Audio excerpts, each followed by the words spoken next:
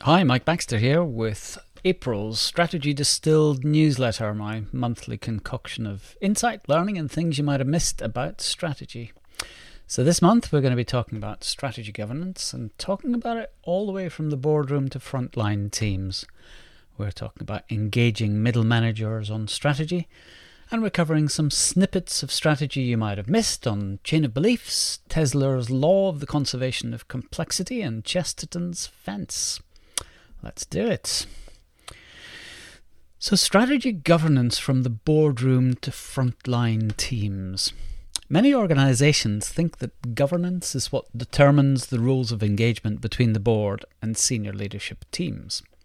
The meaning of the word, however, suggests it's a bit broader in its scope. To govern is to steer, to direct, to control, influence, regulate, or determine another's action or the course of events, to guide or lead in a direction or towards a destination, to administer, to be responsible for, to be held account for, and in turn to hold others to account for the outcomes of actions undertaken. And many powerful voices in strategy, such as Henry Mintzberg and Amy Edmondson, Gary Hamel and Kim Scott, have suggested, kind of in keeping with that definition of governance, that it needs to be applied across the entire organisation. In my book, The Strategy Manual, I offered some practical advice on how to make this happen. Focus firstly on the executive governance of strategy, how the board and the senior leadership team are going to work together. And then focus on the working governance of strategy. How do we ensure people and teams across the entire organisation know about strategy, are committed to it, and they're both empowered to contribute to its success and held accountable for that contribution? Jurien Kamer of the Ready nudged this thinking a step further by introducing the concept of participatory governance. Here's how he described it. The default assumption in most organisations is that we don't have the right to do anything unless we're given permission. Over time, red tape builds up until hardly anything can be done. Only senior managers are able to act freely and make decisions on behalf of the people doing the work. Everyone else, unauthorised to solve their own problems, develops a sense of apathy and learned helplessness. But there is an alternative. Progressive organisations ensure that everyone has the freedom and autonomy to use their judgment to serve the organisation's purpose. Their default assumption is that you can do anything unless a specific policy or agreement prohibits it. In order for this to work, it must start from a position of trust. Progressive organisations distribute authority as much as possible to teams and individuals who work closest to the market or customers, where the action and the information are. Teams can then take full responsibility and true ownership of their work and their way of working. As a result, there is more organisational learning and better performance. Well said, Jurien Kamer, I'd say. So here are some provocations on strategy governance that you might want to try out. Discuss it as a senior leadership team.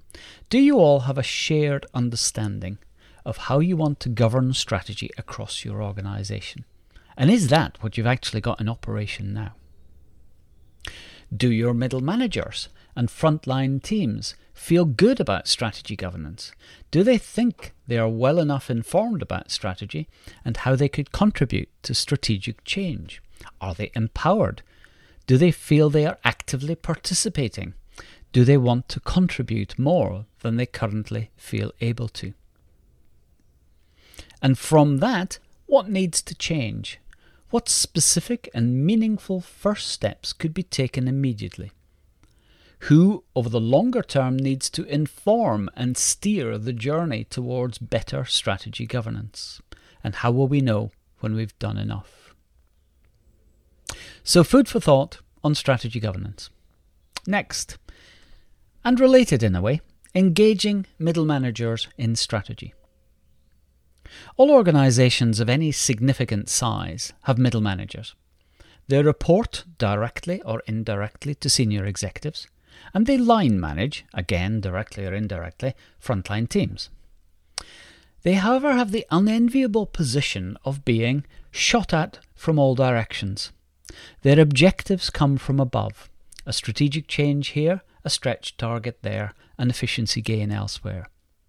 And as they work out how to achieve these objectives, they feel the sands shifting beneath their feet, as their frontline teams seek new, improved ways of working just to maintain current performance.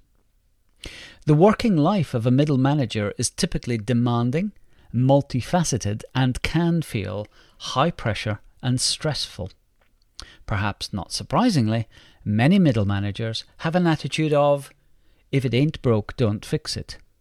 And this, for an executive team seeking strategic change, can look like the frozen middle, slowing down change across the rest of the organisation.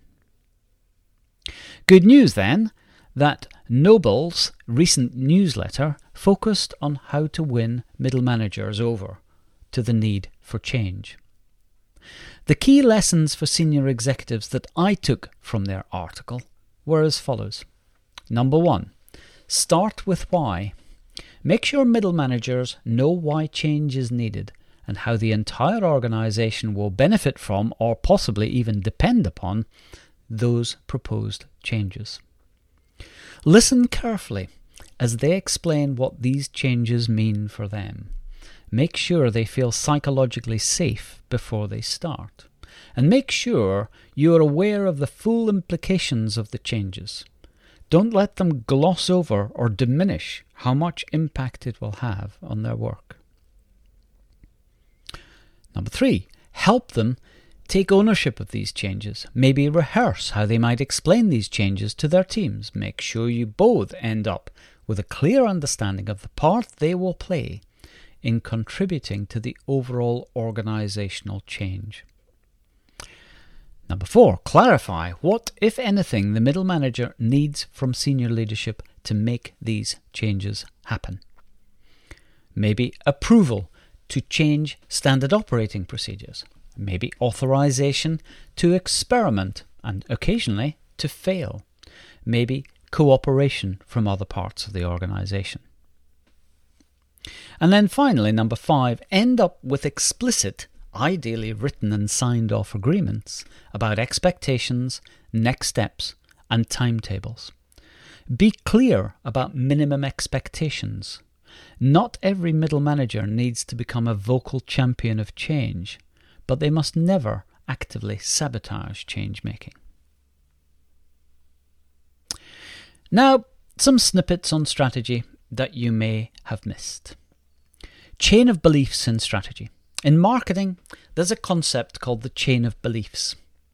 And for a business-to-business, i.e. a B2B service, it might run something like this, and this is from the client's point of view. I believe I have a problem in my business, and I believe that this problem is damaging. I believe a certain type of service will help me resolve this problem. Of all the services I have found of this type, I believe that Service X offered by Company Y is well designed and the best value for money. I believe that purchasing Service X would be a cost-effective investment for my business. So that is a chain of beliefs that is useful in marketing. Now, this chain of beliefs thinking has, in my view, a valuable role to play in strategy too. Seldom is a strategy based on a single belief in isolation. More often it is a chain of beliefs, a bit like this, and this is from the organisation's point of view whose strategy we're talking about. We believe we operate in a market that will grow substantially over the next 5 years. We believe we are in a good position to capture a lot of this growth because we are already well established in the market. We believe the key to our future success is innovation, to broaden our offerings and hence capture a bigger share of the market, and to leapfrog our competitors in terms of value proposition and hence move closer to market leadership. Now, the advantage in thinking in this chain of beliefs way is that it connects your strategic aspirations to what you take to be the facts of your situation, so it anchors your strategy. It also makes challenges to your strategic propositions much more focused. Which part of the chain do you dispute? And it also proves a much more structured way to present strategy as hypothesis. So I think chain of beliefs is a useful concept in strategy, and I hope you give it a go to see whether it's of value to you. Next snippet. Tesler's law, that's Tesla ER, not Tesla, Tesler's law of the conservation of complexity. Many strategists complain about the complexity of business systems and processes, especially those constrained by legacy systems. But before diving headlong into any program of radical simplification, it's worth remembering the wise words of Lawrence Tesler. Co-inventor of copy and paste functionality, Tesler was a computer interaction specialist at Xerox, Apple, Amazon and Yahoo. Sadly, he died in 2020. His law on the conservation of complexity proposes that complexity is like energy. It cannot be created or destroyed. It can only be moved somewhere else.